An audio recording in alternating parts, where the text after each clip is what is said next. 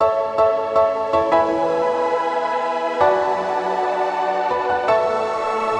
is up, everybody, to the nations worldwide? This is episode 63 of the Travel Couple Podcast, where we introduce you to couple travelers who offer their advice on how you can travel the world together while earning money, living that travel lifestyle.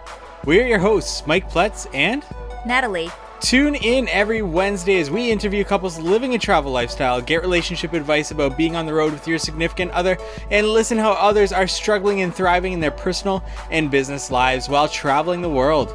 This is your one-stop podcast for travel, relationship, and business goals. In this episode, we're joined by Dan and Emily of NYCU Later. They met in New York City, later married, and went on a round-the-world trip together, saying "see you later" to NYC. They carry a New York City subway handle with them everywhere they go to take photos on their travels and post them online. We talk with them about the importance of creating this concept as content creators, their travels around the world, and what is next for the two of them. So without further ado, here's our interview with Dan and Emily. Today we are joined by Emily and Dan of NYCU Later. That's NYSEEU Later. They met in New York City, married, and went on a round-the-world trip together, saying "see you later" to NYC.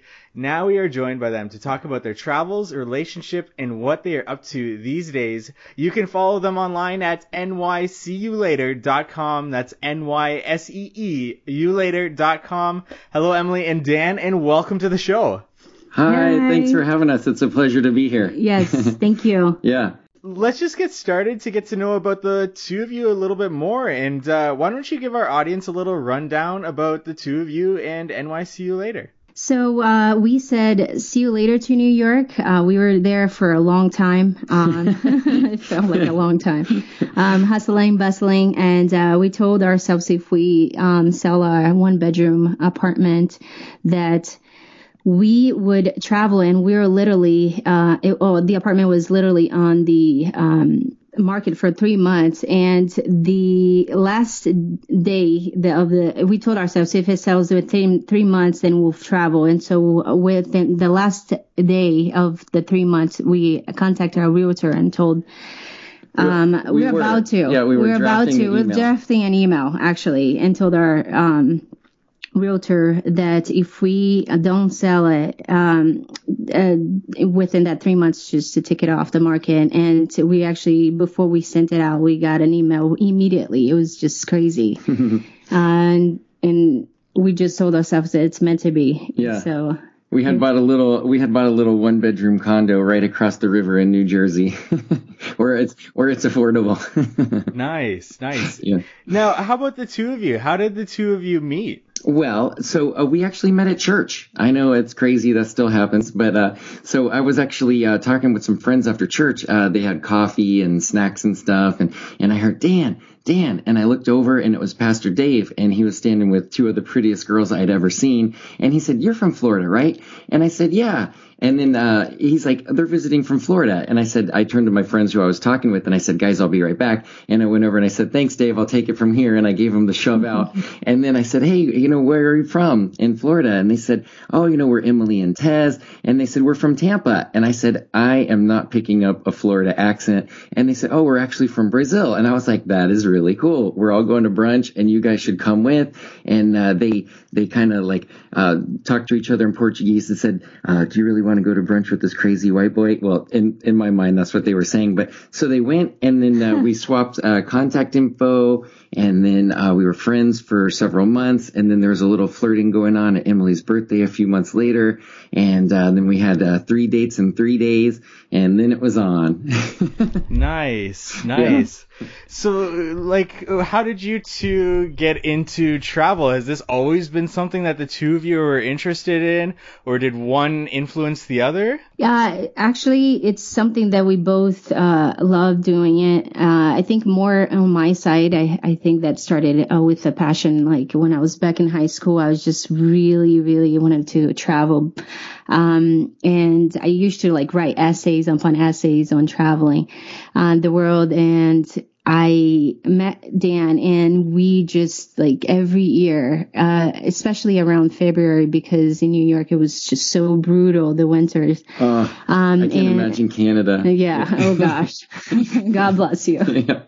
And so, we just planned a trip, like a cruise every year. And it was just like, it was great because it was just away from the madness, and we just found ourselves every year just planning a year ahead, every year in February. And cruising, I think, is a good way to start because they bring the whole city with them. You know, if you can just get on the boat in time, which sometimes is a problem for me, but if you can just get on the boat in time, then everything's taken care of. And even if you're a health nut, you can put together salads, you can find stuff you can eat. There's a gym, there's entertainment, there's sunning during the day, and you stop at different ports. And so I think that cruising was a real good way for us to get into it. And for me, I went to this was my first international trip was before I met Emily in 2008. Went with some friends to China.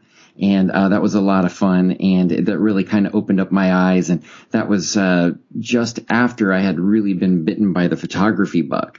So I was really into learning my DSLR and the tripod and the whole bit. And that was actually the first trip with the New York City subway handle. And so I've been shooting and lugging this thing all around the world. And then Emily and I met, and I've been imposing the subway handle on her ever since she's known me. It's a labor of love. It's Not funny. I didn't bring it on our honeymoon, but actually our first wedding anniversary, we went to Niagara Falls. We were on the Canada side, and we're taking these photos, and I was like, okay, babe, now let's do a subway handle photo. And she's like, I could just see it in her face. She's like, oh man, is this going to be like a lifelong thing? Like, am I going to be married to the subway handle forever? And, and back then it was kind of like, we still haven't produced any books. It's still not like widespread or viral or anything like that. So it's still kind of, when you break it out, people are still like, what the heck is that? And, but it's kind of cool because it's an icebreaker. People come over and ask you questions, and you end up talking to a whole bunch of people you never would have been able to talk to anyway. And 90% of the time they'll take a subway handle photo with us. So that's cool. But so I guess those were kind of our first big trips. Oh, and Emily, you'd been to Puerto Rico like three times before you met me. Yeah, so. I love Puerto Rico. Yeah. Nice, and I'm sure those subway handle photos get some second glances for sure, and I'm sure that's a great conversation starter wherever you go in the world. And for those who don't know exactly what we're talking about, then you need to go over to NYCU Later, their Instagram, and see all of their photos that they've got there. I think Instagram is a real great way to kind of just get a look at it because the photos are kind of, well, actually our header image is a subway handle image, but you have to kind of like look through the posts, and sometimes they're in video, sometimes not. And, sometimes we're trying to transition from carousel images, which I guess is not as good for SEO. We're trying to do inline images into all of our blog posts. But so you would have to kind of sort through a little bit. I know there's a spot on the website, in the what's it called, the menu bar that says subway handle, but that isn't fully cooked yet. But so if you go to our Instagram, you can kind of just scroll down and see all these crazy places we've been. I think that's the easiest way. When people don't get it, I just open Instagram and I just kind of scroll through and then see what photo they want to click on, and like, yeah, that's what it is. Basically, we just go hold this thing up and then snap a photo. Like, yeah, for sure.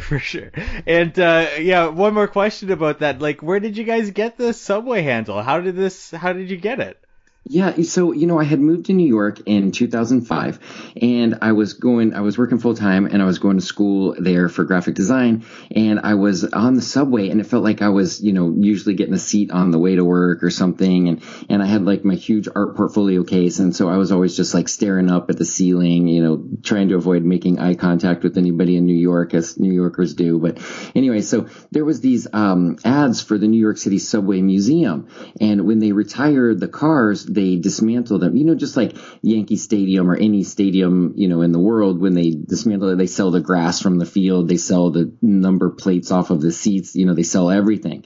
And so I'm just looking at these subway handles on this ad, and I was thinking, man, I know there's a concept there. I'm going to school for graphic design, and it's all about concept, and what's your unique concept. And so I'm just sitting there looking at these ads, and I'm like, what would I do with that if I had one? And, so I was just kind of thinking about it for over 3 months, and then the ads disappeared, and I was like, oh man, either, they're all sold out or I don't know, like it's too late or something. So I went over to the museum and I got one, and then I was like, what am I going to do with this? So I took it to a party for St. Patrick's Day, and then I just brought it, and like I showed it to some people, and everyone's like holding it up and taking all sorts of photos with it. And I was like, okay, people seem to enjoy it. This seems pretty cool. And then, for a while, it was just kind of like gag photos. And then, and then I was getting ready for the trip to China in 2008. And I thought, what if I actually make this into like a photographic essay?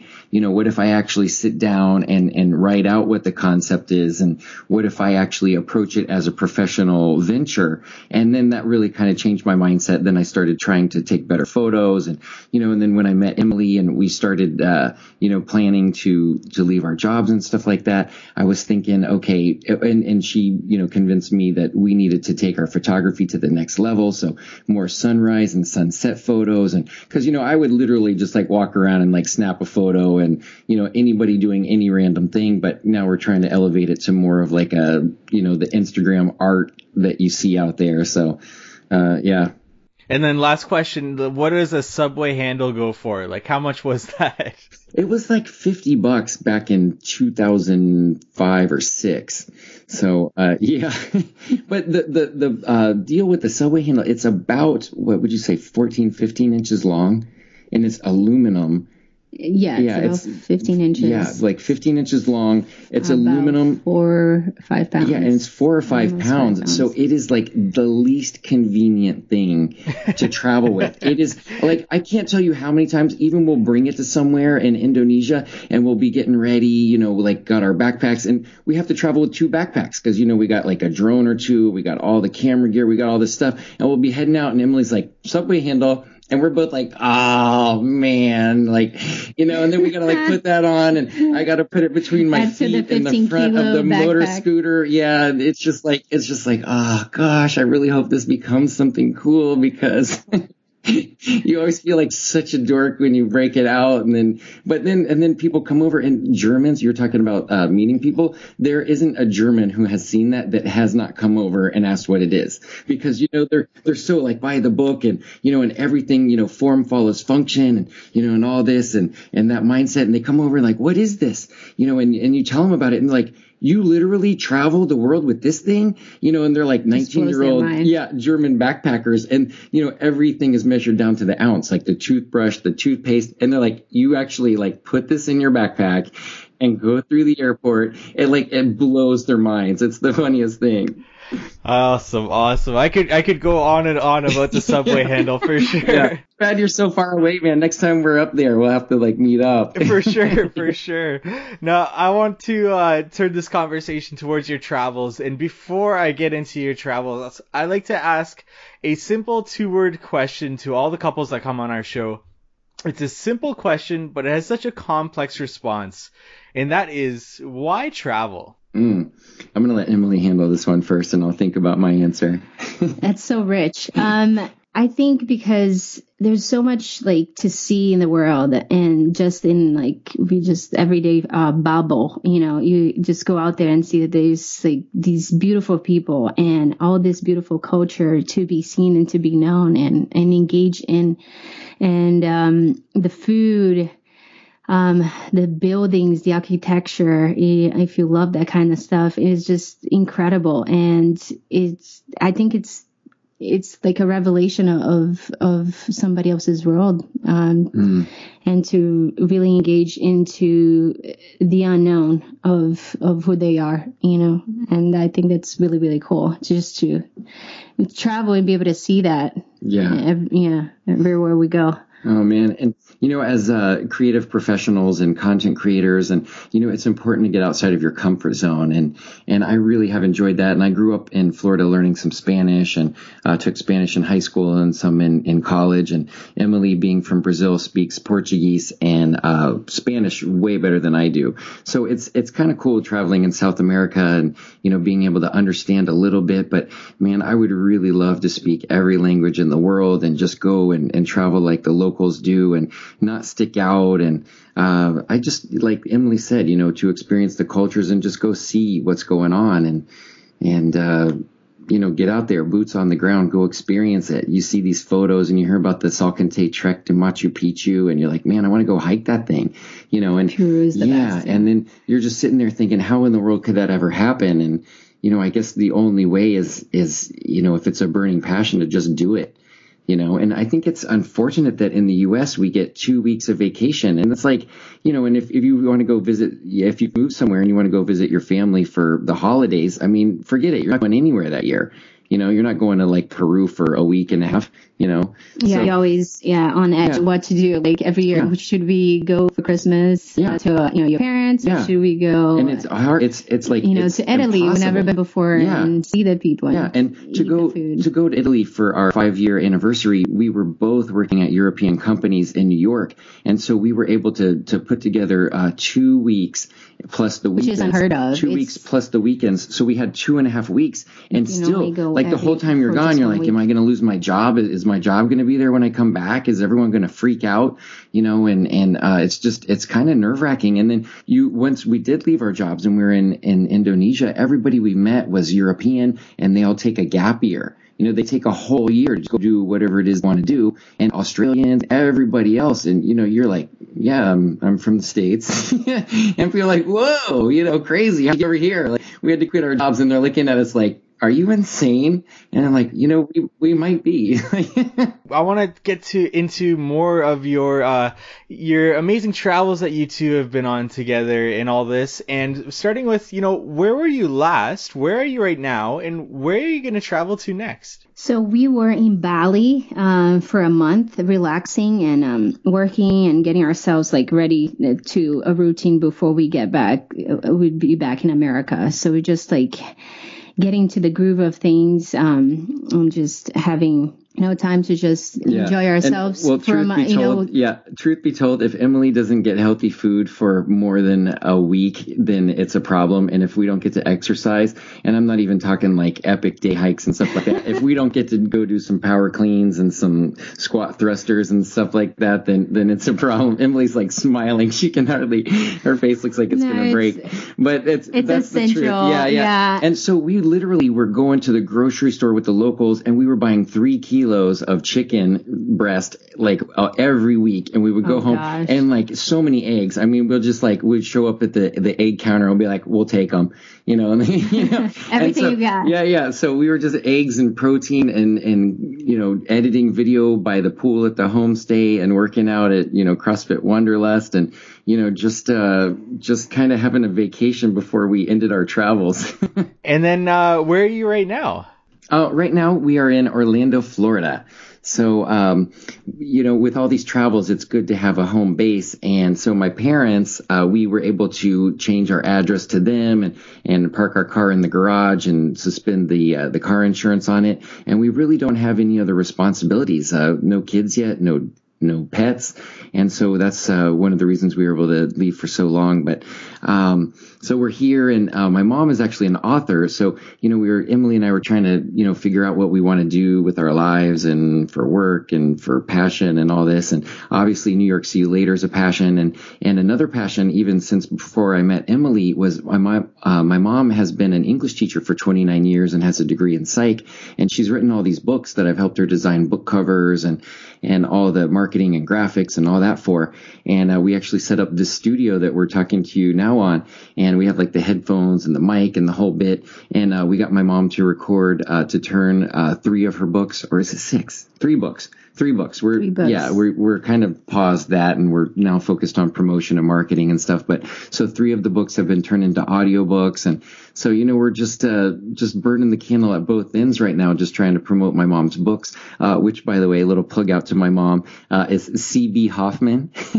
That's C as in cat, B as in boy, and then Hoffman, HOFFMANN.com. But anyway, so they're real clean books, and we have a good message of forgiveness and repentance, and I guess just which I feel like everybody in the world needs right now. Everything is so negative, but so we're just trying to write some positive stuff, and that's been a passion project for a real long time. In New York, see you later, and so we're trying to figure out how long to be here, and I think we're going to Brazil to visit Emily's family and or to help her families out with their businesses. And, they have some distributorships, and Emily's grandmother and grandfather have a farm with like a pool on it. And it is just the coolest thing out there. And they're almost 90 too. Oh, yeah, so they're almost 90. They put in a pool. Yeah, I feel like it's a resort. No joke. It's a little bit getting out there, but, you're out there and you're in the pool. And Brazilians, like, they have these huge, like 40-ounce beers, and everybody has a little cup. And they just pour you some beer. And if it's warm, they just toss it in the grass. And so you're literally sitting there in the pool, and then the motorized churrasco spits. Like, her grandparents kill a cow for us when we go there, so it's like nonstop filet mignon and just lounging in the pool. And they're sorry for the vegan. Yeah. Well, and then they're like, "Do you want to go horseback riding?" You're like, "Yeah, I guess." And so you're on a horseback, and then you go over the hill, and it's like their family owns the property next to it, and they see you coming, and they get like the coffee and the cake, and you just like lash your horse over like the little stump outside of their house, and you're just like, where am I? Actually going to Brazil with you twice has been really, really eye opening too. Before we started this big travel. So, and then getting to Rio de Janeiro and some of those places in Brazil, Sao Paulo, and oh man, that just, like if anybody's been bitten by the bug, it's definitely us. Yeah, definitely. No, it was like that before. My parents were like, what is the matter with you guys? For 7 years of marriage, you guys been to more places than I've been. Yeah. And now they're just like blown away. But it's all what you do, like with your life too, like the things you do. We don't go to Starbucks. We don't go out for drinks. We don't go to restaurants much. We eat mostly at home. So all that money saved up, it goes into the travel piggy bank. Yeah, I wish I could have said that when we were living in New York. I mean, there were definitely some times that could have been saving some more money, but live and learn. Until you met me. Yeah. Now, how about with travel comes so many different types of experiences that you share together. You have the good, you have the bad, you have the funny. I want to get into some of these with you, starting with what has been the most rewarding travel experience together. That experience that really just opened up your eyes to this world of travel, or an experience with a local that blew your mind. What was that experience? I think up to date we've been to South America and Southeast Asia, and Peru just keeps coming back over and over. Just it blew our minds. The Salcantay track to Machu Picchu was the most brutal hikes we've ever done in our lives. And it was just like we would wake up in the morning and the guides will look at us like, are you okay? Because because it's so high up, in the mountains, and that and it wasn't just us. We were that just was like everybody. feeling, but some most, and because in fact, Emily was usually 50 yards ahead of me, so. Yeah. So, and then, thanks to my research, we were able to be the 2 out of the 400 people to visit Huayna Picchu and Huayna Picchu. It's very different. It's Huayna Picchu and Huayna Picchu. It's a mouthful. I don't know why they named them like that, but so those are the 2 neighboring mountains next to Machu Picchu, where everybody gets like some really, really high, like if it looks like a drone photo, it's probably from Huayna Picchu or Huayna Picchu. So, and that was those were just incredible to hike those. Yeah, it was just insane. Yeah, it was just great, rewarding, and experience that was. Yeah, and then in Indonesia, we woke up and we did this brutal hike to the Bromo volcano, which is still an active volcano, and that was a lot of fun. And I think getting the drone has been really rewarding too, because it's funny when we were learning it, Emily's always like, "Let me see that," and she'd grab the controller, and I'm just like, "Okay," and but it's funny because I'm much more focused on kind of photography and videography videography. And then it's really cool that, she has the drone up. And so like for sunrises, well, if I'm not photographing her or vice versa, but, it's for some of these, if just depending on the situation, but she'll have the drone up and she gets it up and out of the way. It's not in anybody's photos. And really, I don't even ever hear it unless it's like landing or taking off. So, like I know sometimes like you're trying to grab a photo and someone's got like a drone buzzing through and you're like, I'm going to have to Photoshop that out. But, or if it's a video, it's even more of a pain. But anyway, so it's really been cool to see like how much Emily loves taking photos and video with the drone. And then I'm on the ground taking photos and videos. So that's really kind of like a really cool 1-2 punch. And I love watching her develop with that. But, and then, so you're talking about most fulfilling experiences. So we had just gotten scuba certified. And, growing up, and I never, like my dad and brother had gotten scuba certified, I think right about the time I was moving to New York. And I just never did. I was in the city and what need did I have for scuba? And it seemed expensive. And, they'd be telling me about it and it seemed kind of intimidating and all this. And so, I just never really thought about it. And then I was in New York and I had told a coworker that Emily and I were going to Costa Rica for a week or two for vacation. And she's like, oh, do you scuba dive? This was a California girl working in New York. And I said, no. And she's like, oh my gosh. She's like, that's the best thing in the world. And she's like, all I want to do is go back to Belize and Costa Rica and these places. And all I want to do is scuba dive. And I was like, really? And, that just planted a seed. And then we had quit our jobs and sold our place and we moved down and we had like a month or two in Florida before we left. So we got scuba certified. And, so we didn't know what to expect, but it has been one of the best things because, Emily was telling me, oh, let's get over to, Indonesia and like these crazy places. And I was like, where Jacques Cousteau used to dive. And she's like, yeah. And I'm like, dude, we got to get scuba certified. So we did it. And it has been like one of the most life altering things, just being down there and seeing some of the stuff we've seen. And we've really only like cracked the iceberg or it's only the tip of the iceberg for diving for us. But I could see doing a lot more of that. And so some of the best dives, definitely Cozumel, Mexico. Kauai, Hawaii. That was so much fun. We had these little scooter things that went between our legs and we were like shooting through the water like James Bond. Raja Ampat, Indonesia. Oh man. Raja Ampat, it was just oh my gosh. Ridiculous. I think there's a quote that you can see 75% of the world's marine life in Raja Ampat, Indonesia. And the coral, like everything is so vibrant and just all the fish and a couple of sharks and there are places that aren't touched yet. Yeah. But the thing is it's the current is really strong over there. Yeah. So you have to be okay with diving in those like really strong currents because if you have an anxiety, that could be a problem. Just make sure that you're like nice and rested and ready to go, and you just be aware that. Yeah. And I still haven't controlled my breathing. I use more air than anybody. It's really kind of embarrassing. I almost like alert the dive master and everybody on the group. I'm just like, man, I'm probably going to be like the first guy to run out of air.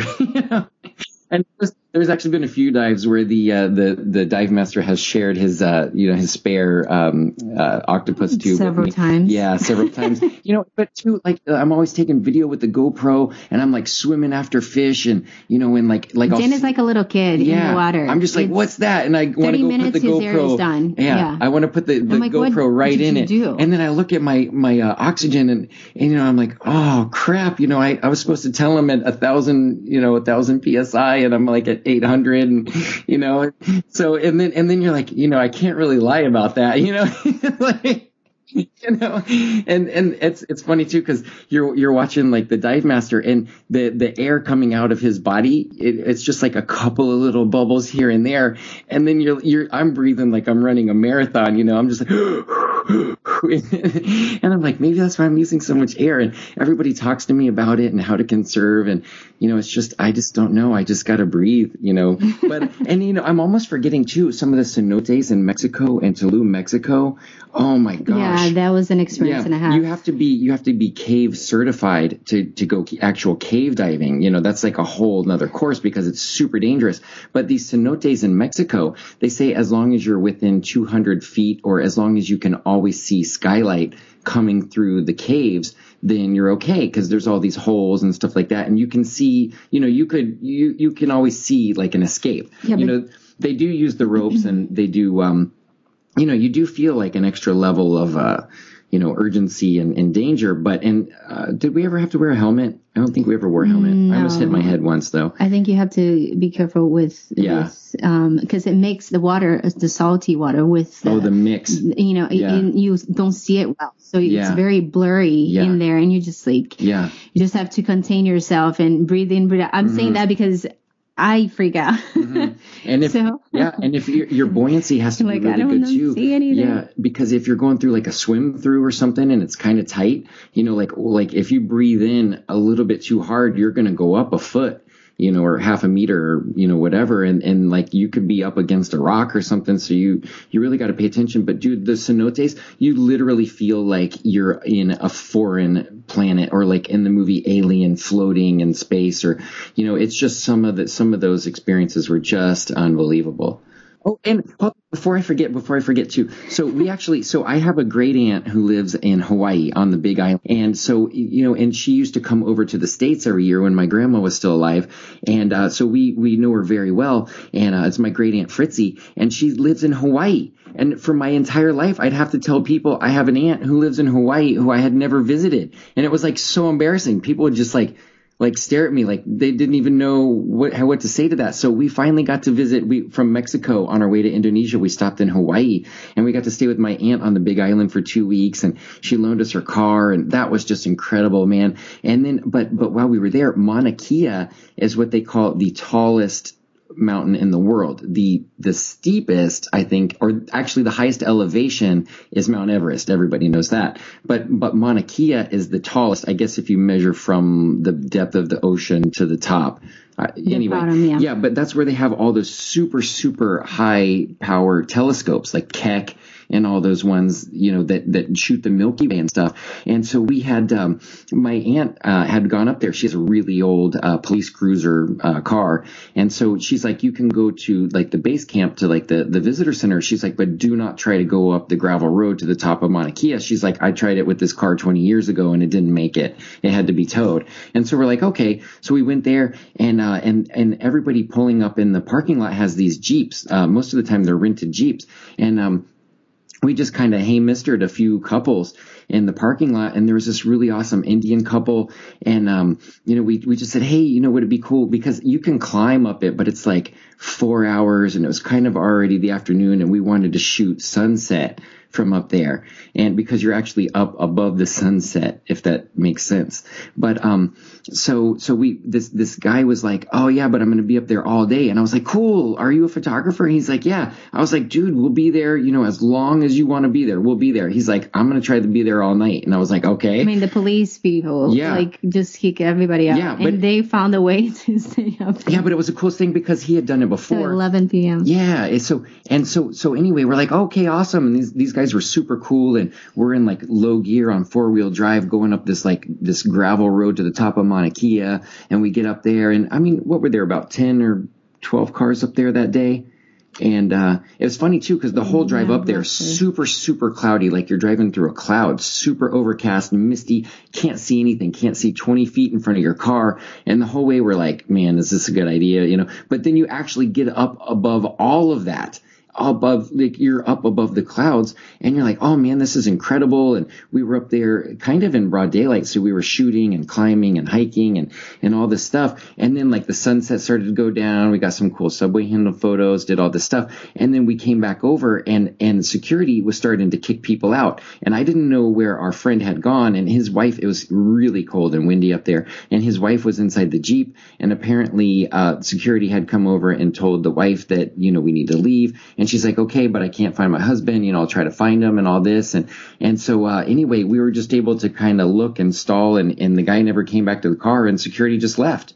And, there's no like fence or anything up there. And so we saw the guy, and he's like, okay, cool. So they left, and we were just sitting in the car, waiting for 9-10 o'clock at night. And then he's like, okay, cool. And so he gets out his tripod, and, we're just out there shooting, and we had not planned for that. It's funny. I had photography gloves, but I had sent them back home because we were going to Indonesia. And then I'm up there. My hands were freezing. I mean, it was such a labor of love. But, so So we're up there. That was my first real attempt shooting celestial photography. We got all these awesome photos of the Milky Way. It took me like an hour and a half to get dialed in, but I feel like we got some really, really cool photos and one really awesome video on Instagram. And I think that's on YouTube too. But yeah, it is. Anyway, so I know I'm like way over time on this question, but so but it was just really this really awesome experience. And that's one of my favorite things too about traveling is like just kind of being open. Just go there, meet some new people. Yeah, cool. They drive you up in their Jeep. They're photographers. They're into the whole same thing. And we wouldn't have been able to stay there that night if we hadn't have met them. You know what I mean? So I'm sure like the guy would have come by and been like, "You guys have to go." We've been like, "All right," and we would have been walking down and but it was really cool too because we were there past midnight and the workers of the telescopes and the observatories, they don't even show up till midnight, when it's pitch black dark. So it was the coolest thing. It's like, and they would show up and sometimes they're walking right past us and, here's two guys right next to each other with our big cameras out and stuff. And they're probably like, hey, they're cool. Like we weren't making any noise. There's just one Jeep. And so anyway, that was also one of the most fulfilling photography experiences for me. So I'll stop talking. Incredible. Yeah, Mauna Kea, we only went up to the visitor center. We didn't go all the way to the top, but yeah, even from there, it was incredible. Oh yeah. Yeah, so what we're talking about. Was it super misty and cloudy? Incredibly like overcast, and they were saying that you're not going to see any stars tonight. And then when it got really dark, it all cleared away, and it was the most amazing stars we've ever seen in our lives. So you were at the visitor center for that? Yeah. Did they try to kick you out of there? No, they didn't. Okay. Not until a little bit later. They were starting to round people up, but we were pretty much done our shoot by then. Okay. Was that like getting close to midnight? Yeah, it was probably after 11 at that point. Okay. Was it still freezing cold and windy? It was so cold. Okay. Oh, yeah. Were you I couldn't for imagine being further up. Oh, I was dressed for it. Yeah. Natalie wasn't so much. Okay. Oh, man. Yeah. I think I almost lost some fingers. All right, so I want to get into, these funny moments, these awkward moments, or maybe these embarrassing moments that you guys have had on your travels together. We've all had them. Do you guys have one you'd want to share with us? Oh, man, we have so many, but there's one in particular which it still gives me nightmares, so I'm going to let Emily talk about it. Oh, gosh, are you going to tell them about the motorbike accident? Oh, I was going to tell them about the overnight bus. Okay, tell them about that and then tell them about the accident so then you can have some more. Oh, gosh. I think the first one is like the overnight buses in Vietnam with all the stinky feet because you buy these buses tickets through these like tour companies and you have no idea what kind of bus you're going to get in or you're going to get yourself into.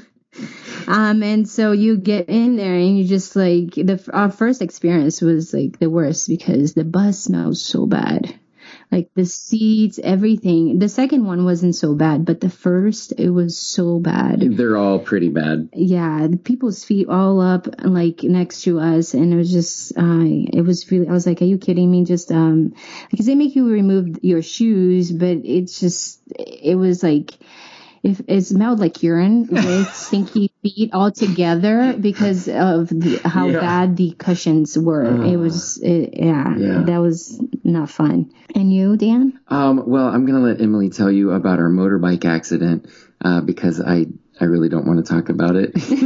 Now, does this qualify as like one of the worst travel experiences or bad travel experience? That's not by far the worst. Yeah. So we were all day at Yogyakarta, Indonesia, and Java, the island, and we were just running around just with the motorbike to all these like places. It's like all these like, what do you call it, like theme parks of East Java, where they have all these like Instagram built like photos. All the reeds and like the bird's nest, and they have like a hand built out of reeds and hammocks, like hammocks 5 hammocks. Yeah, and they want you to pay for all this stuff. 5 hammocks on like what do you call it, like all like trees. Tied up like trees. Yeah, it was fun. And then so we were like at the end of the day, and the whole day I was telling them like just go easy. I feel like you're a little bit overconfident today. Are you driving like a local? Well, because we had been on motorbikes like, for 2 or 3 months. Yeah, now. You kind of get like, I got this, and I'm, you just kind of like. I drive in between a local and somebody who's it's their first day on the bike. I don't feel like I'm pushing it too hard. Anyways, that day I felt like it was a little bit nerve-wracking, and I was just having a really, really, really hard time being in the back that day. Like my anxiety was to another level. Yeah, riding on the back is worse. It's worse too. We've taken a couple of Gojeks, and being on the back is awful. Yeah. Anyway, so we were just like at the end of the day, we're like literally 5 minutes from our hostel, and Dan was trying to get through. No, I had gotten around the car. You were getting around the car. No, I was around it. You were around it. We just like, it was just like this bank of dirt. Well, hold on. So I had passed a car just like everybody else. Even when you're passing a car, someone's passing you. But so we were on a straightaway, and there was a car maybe 50 yards up, 50 meters up, that was making a left. So there was like 2 or 3 layers of bikes, in front of us, 2 or 3, bikes deep and wide. And so anyway, I could see that the guy was making a left, and everyone was getting on their brakes really hard. And you got on the brakes hard, or both just brakes, both brakes, and at the same time. So when that happened, we just slid. Because we hit this dirt. It was like a perfect blanket of dirt. A blanket, covering the road. Yeah, exactly. And so we just got on the floor, and next this guy, we're sliding. Yeah, this guy across the street came and tried to help us, and we're like getting up, and I mean, we probably slid for probably 10 feet. Oh wow! More. Yeah, about 10 feet. Yeah, but we were wearing like sandals and like I wearing a skirt, suit. I had a tank top. Oh no! Yeah. So that was a really rough. Yeah, that was a bit rough. The whole right side of my body was scraped up. Luckily, Emily, and she still has a little bit of a discoloration on her right elbow on the underneath side. And luckily, your thigh, that's completely gone. There's no scarring. There's a little bit of a scar, but it's not as bad as your side. But yeah, that's like probably the worst. I know you asked for the awkward and more fun stuff. Yeah, I know. But the worst part about that too was that so we went back. I mean, I was all banged up, pretty badly, and we wear helmets, of course, but we went back to our place. We were covered in dirt and just sweat and stuff from the whole day. So we went back to our place and we showered. And people are telling me, it could have gotten infected right then. It could have gotten infected at the clinic. So basically it turned into an infection, which just kind of never really went away. Nobody, and until we got to Singapore, I would keep going, every couple of days or every other week or, whatever. And it seemed like it was just getting worse and worse and worse. And once we got to Singapore, they finally did a culture on it. And then, they said, are you going to be here for a few more days? And we were like, no. And then they sent the results to me via email, and they're like, and everyone was suspecting that it was like cellulitis, an infection of your skin. And it just kept getting worse and worse. I started looking more and more like The Walking Dead on the whole right side of my body. Oh, no. It was pretty bad. Yeah, I was taking meds, and like I kept going to hospitals and clinics, and I'd get all patched up, and they'd remove all the pus and get me, and it was always super painful and just really awful. And it just wasn't getting better. And it's just like one hospital we went to was really pretty sketchy, but it was like a hospital, and like they brought over all the scalpels and all that stuff, and they were not in bags. And you're like, did someone clean those? I really didn't know. I mean, they looked clean, but it's got to be sterile. Anyway, so it ended up turning into a staph infection, and we found that out in Singapore. And then they had written on there, like resistant to this, resistant to that. And not only it wasn't even until we got back to LA, and one of our friends said, dude, that's MRSA. that's like a staph MRSA infection, which is like potentially fatal. And she's like, you got to go to the hospital now. So I went to like Cedars-Sinai Hospital in Beverly Hills, and they did a new culture, and I showed them the results from Singapore, and they're like, okay, and they made it sound like it wasn't such a big deal. And then they gave me some medicine to put in my nose so that it could attack it from there, and a different kind of medicine that it wasn't supposed to be resistant to. And then so I was like, okay, fine. 2 hours in the emergency room at Cedars-Sinai turned out to be $2,700. And then, and so I went back to and then we had flown home to Orlando, and my family got us. It was like midnight. And the next day, Cedars-Sinai calls and they said, hey, stop taking that medicine we got you. You need to take this. And we're like, okay, because I guess the culture was coming back. And then they called like an hour later, and they're like, don't get that prescription filled. They're like, you need to go to either a hospital or your primary care physician. You need an intramuscular or intravenous vancomycin shot. And I was like, oh crap. And they're like, you need to pretty much stop what you're doing and go do that. And so I went there, and then the hospital in Orlando decided they wanted to keep me for 2 nights. So I was like an inpatient. This is like the first time I've ever spent the night in a hospital bed, and like, so, and I just want to say, like, actually, if there was one thing that I have learned while traveling, do not neglect to get travel insurance. So it actually, because we became divers, we became aware of this company called DAN. Actually, ironically, it's the Diver Alert Network, and they sell travel insurance. Emily and I had been looking for travel insurance, and if you don't have a return date, yeah, they can give you insurance. Yeah. Companies were telling us like we had to come back every 90 days or every 120 days, or they wouldn't bind coverage. You got to have a ticket. You got to have a round trip. Yeah, ticket. And we're like, we don't know when we're coming. Anyway, people were saying like $4,000 a person per year. Yeah, we were like, okay. And then I found DAN, and so DAN is for like an entire year, and it was $300 for their Guardian, which was like the premier level, and that gives you $100,000 of protection under the water. So if you have any, like, so let's say you get the bends, or you come up too fast, or you need a hyperbaric chamber, or even including like flights back to your country, you're covered for $100,000. And that's, great to know. But they also provide $20,000 for accident insurance above water. So this motorbike accident qualified. So, we had submitted, our bills in South America or Southeast Asia had totaled about $600. And so we had submitted that and got that reimbursed, and then got back to the U.S. and in 3 days ran up $19,000.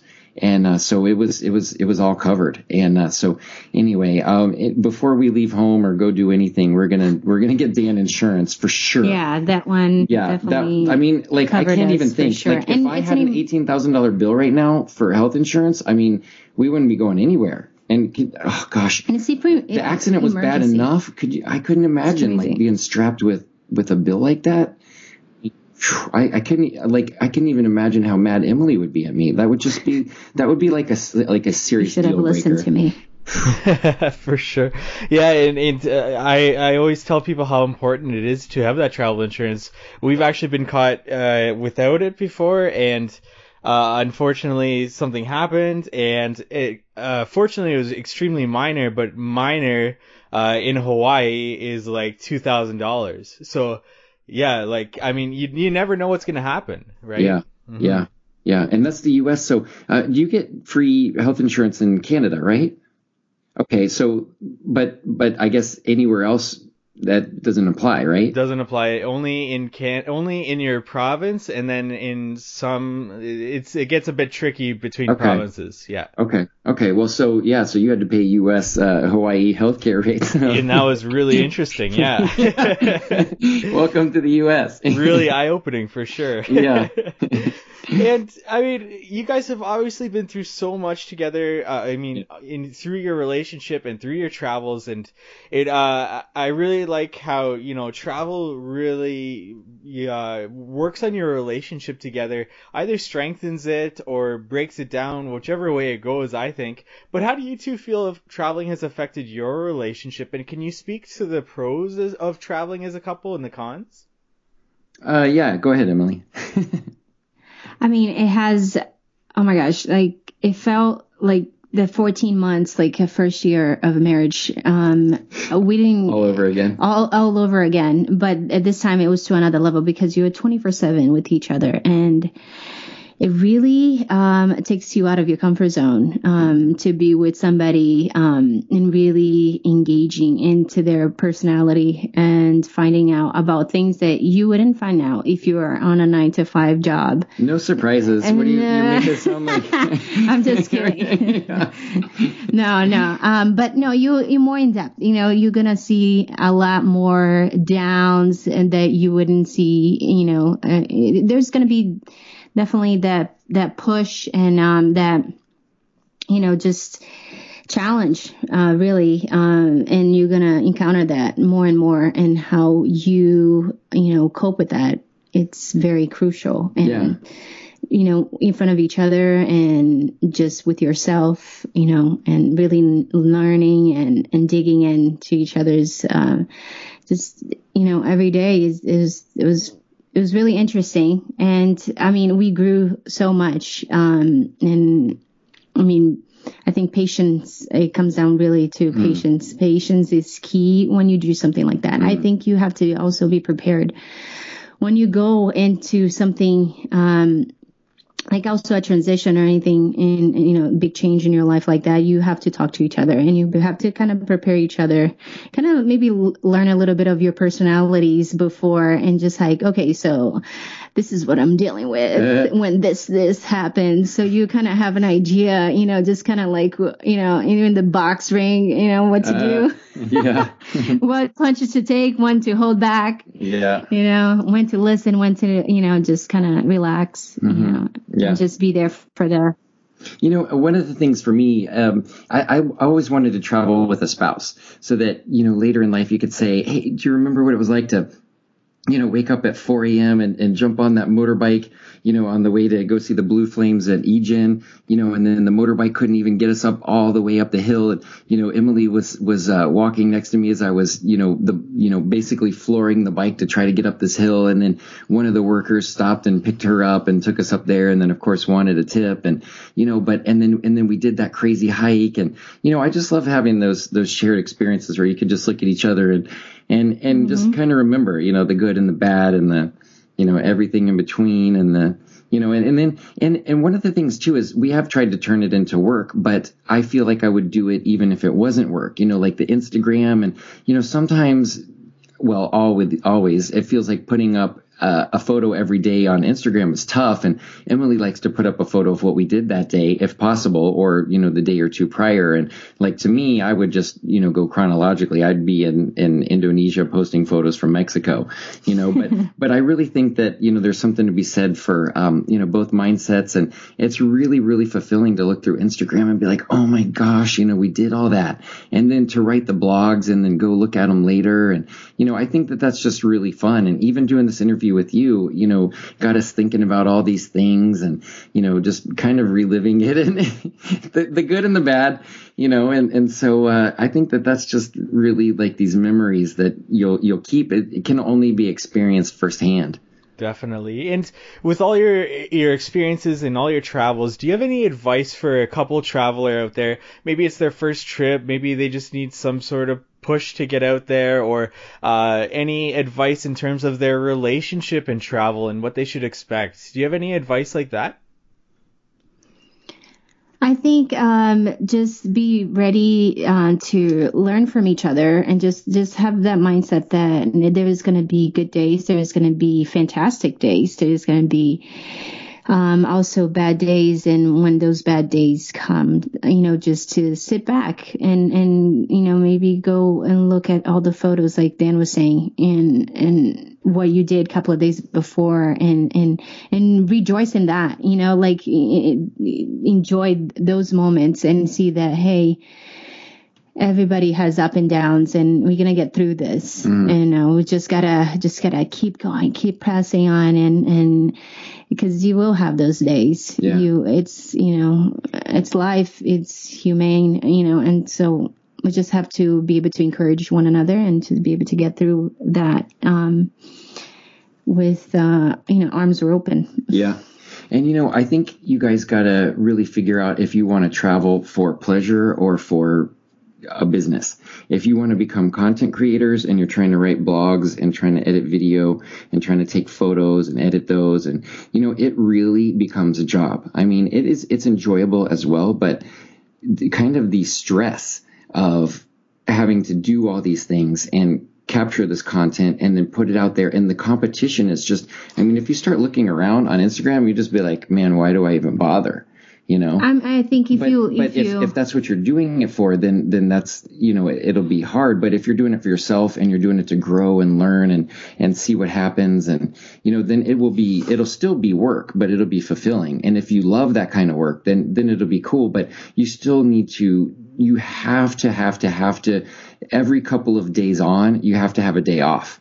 Otherwise, that's when all the arguments will happen. Is you're waking up at 4 a.m. for too many days back to back. Hard, yeah, I just can't do it. If you have a car picking you up at 0400 and you're going to try to shoot a sunrise, and then you're going to get somewhere else and shoot this temple while the sun is still pretty low, and then you got to figure out a good thing to shoot in the middle of the day, and then sunset, and you're going to try to have to eat somewhere in there, and and then if you guys are trying to be healthy eaters, or heaven forbid you're a vegan or a vegetarian or something, and you know what I mean, like I honestly, it's hard enough for us to find something to eat. We traveled with a really cool couple from Germany, and he was vegan, and I'm just like, man, I didn't even know how that'd be possible.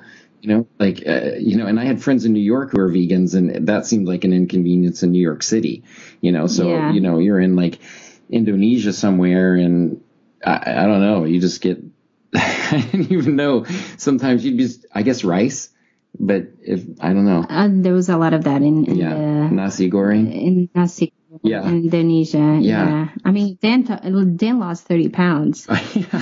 Then lost 30 pounds. He never thought. And I was just like, we were like on a tour, to a couple of the islands in El Nido, and Dan was like taking a photo with a subway handle on like this cave, and I took a photo. I was just like, oh my gosh, I have to go back to December 2017, because that was the same time, December 2018. I said, I have to look back at one of Dan's photos to see where he's at, because he looks so skinny right now.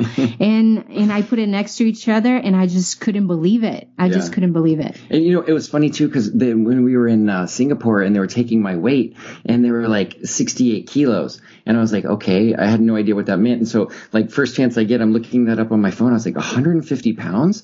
And I was kind of in shock. I couldn't believe it. And right now I'm 160 and feeling very healthy. But like, I was like, I'm 150 pounds. I couldn't even remember the last time I was 150 pounds. And, I try to keep it healthy and stuff, but I mean, I must have had an extra inch or two on my waist, and, kind of, a little bit of the good time belly sitting in there, I guess. But, anyway, I lost all this weight, but, 2 stomach bugs, and some of these places, like you're in Peru, or doing these epic hikes, and what you get is bread and jam in the morning, and then you're going to go burn 4,000 calories hiking 2,000 foot elevation in one day up this dirt. Is backpacker.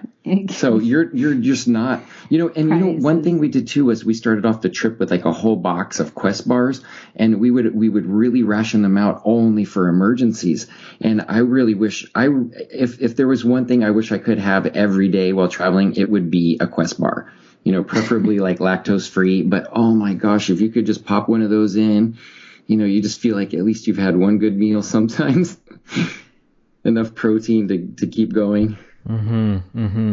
Now, wrapping this interview up, I really like how you guys talked about a few different things there, including content creation and everything that you guys have got going on over there at NYC Later.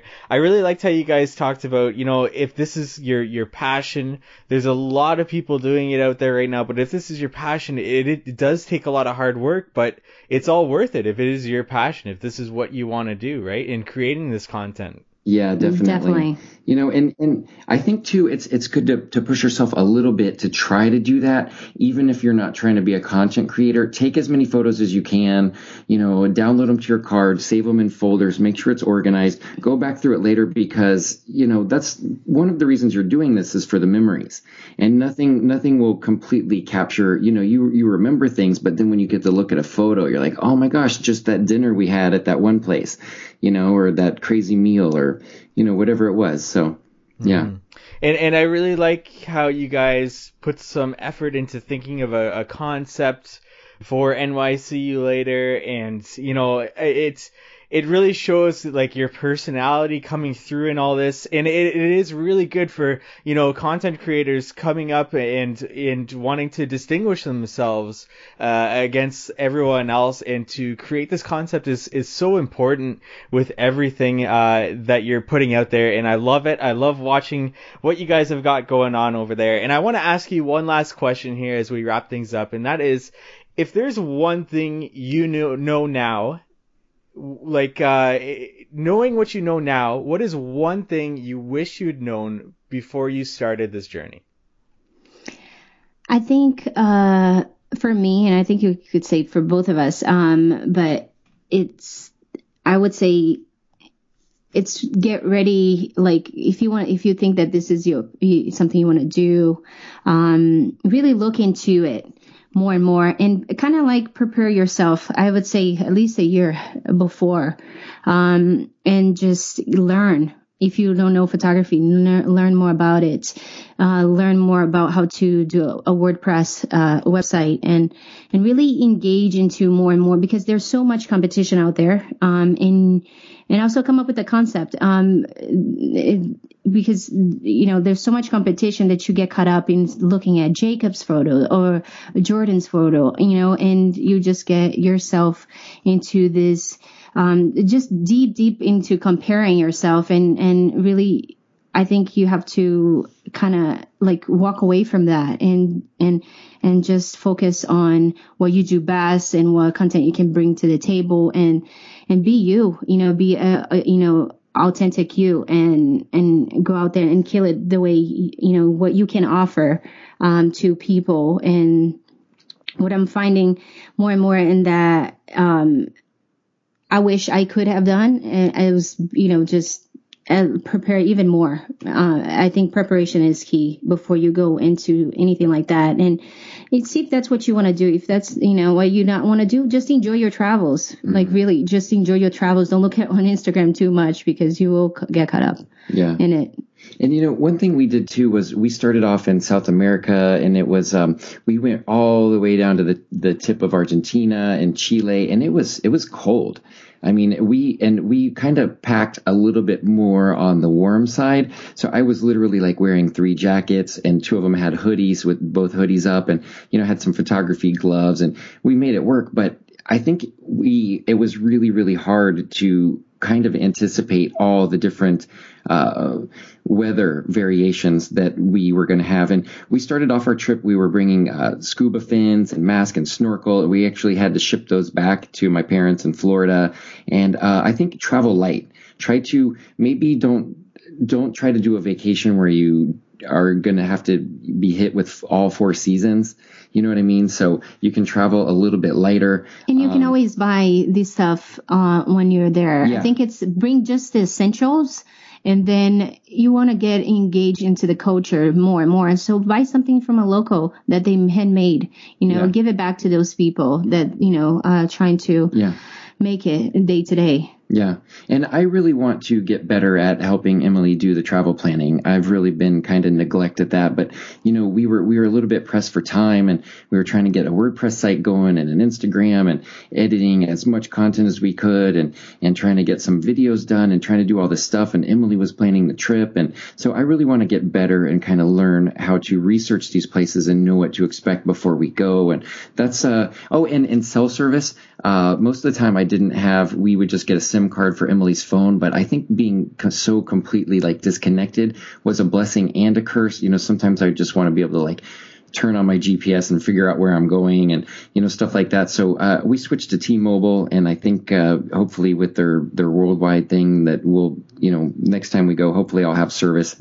I have a friend who's an international flight attendant, and she's got T-Mobile, so I think she's able to make that work. But most of the time, my phone was just like a brick. I could take photos with it, and that was it. But and then most of these places too, where you go, even if they say they have Wi-Fi, they don't necessarily have Wi-Fi. It's just like a little adapter that plugs into someone's cell phone, and you come downstairs and you're like, the Wi-Fi's not working, and they're like, oh yeah, we need to top it off, and we're like, yeah, well, we need to get a photo up on Instagram, so you guys need to top it off right now. You know what I mean? And like, they don't always understand that. They're just like on some island in the Philippines, and you're like, no, Philippines, man. Wi-Fi is luxury in Philippines. Yeah. Like, good luck, and you're like, the reason we booked this place is because you guys said you had Wi-Fi. Like, we gotta go if you're not going to turn the Wi-Fi on. So, I guess it's crucial in the business. And negotiate everything, just prices, like whatever they tell you, start off with like a third of it. If someone's like 100 or like 500, rupees or whatever to get you there, be like 100, and like let them be insulted and just, straight faced. And we have a ton of these tips too on NYCU Later. The things that we learned that we wish we knew. I've always, like, for every single country, I always try to answer those questions. Oh yeah, we make an Emily's tips for everywhere we've been. And it's all the stuff we've learned kind of the hard way most of the time. Guys, this was such a treat to have the two of you on this show, and all the advice and all the stories that you've given. And there you have it, Emily and Dan sharing their travel stories with you today on the To the Nations Worldwide Travel Couple podcast. Guys, thank you so much for taking the time out of your day and joining me here. Thank you so much. It's been a pleasure. Real pleasure. Yeah, thanks for reaching out, and this has been great. I hope we can tell some more people about you and follow you forever. And I'm just going to give you to the floor. Let our audience know where they can check you out, where they can find more about you, where they can find more about these books, and everything you want to leave them with. Okay, cool. So it's NYCU Later, and that's N as in new, and then Y as in York, and then C is SEEYOULATER. So NYCU Later. Definitely not like, the NYC for city, but it's a little bit of a play on words, but sometimes it's a little bit confusing. We'll tell people that, and I'm like, just let me punch it into Instagram. So hopefully it's clever, but not a problem. And we'll have all the links and everything in our show notes page, so everybody will be able to find out more about everything that the two of you have got going on over there. Awesome. Thanks, man. Thank you for having us. Yeah. Thank you to all of our listeners out there, to the nations worldwide. We cannot express our appreciation enough for having you listen to today's episode. Visit us at travelcouplepodcast.com/63. That's this episode number 63's show notes page. Learn more about everything that Dan and Emily have got going on over there at NYCU Later. Leave a comment on the page and let us know your travel concept, what you're doing to reach an audience. Please subscribe to our podcast, leave us a review. We'll be sure to be consistently delivering you these episodes every Wednesday. This is Mike Pletz and Natalie, hoping you have a wonderful adventure to the nations worldwide.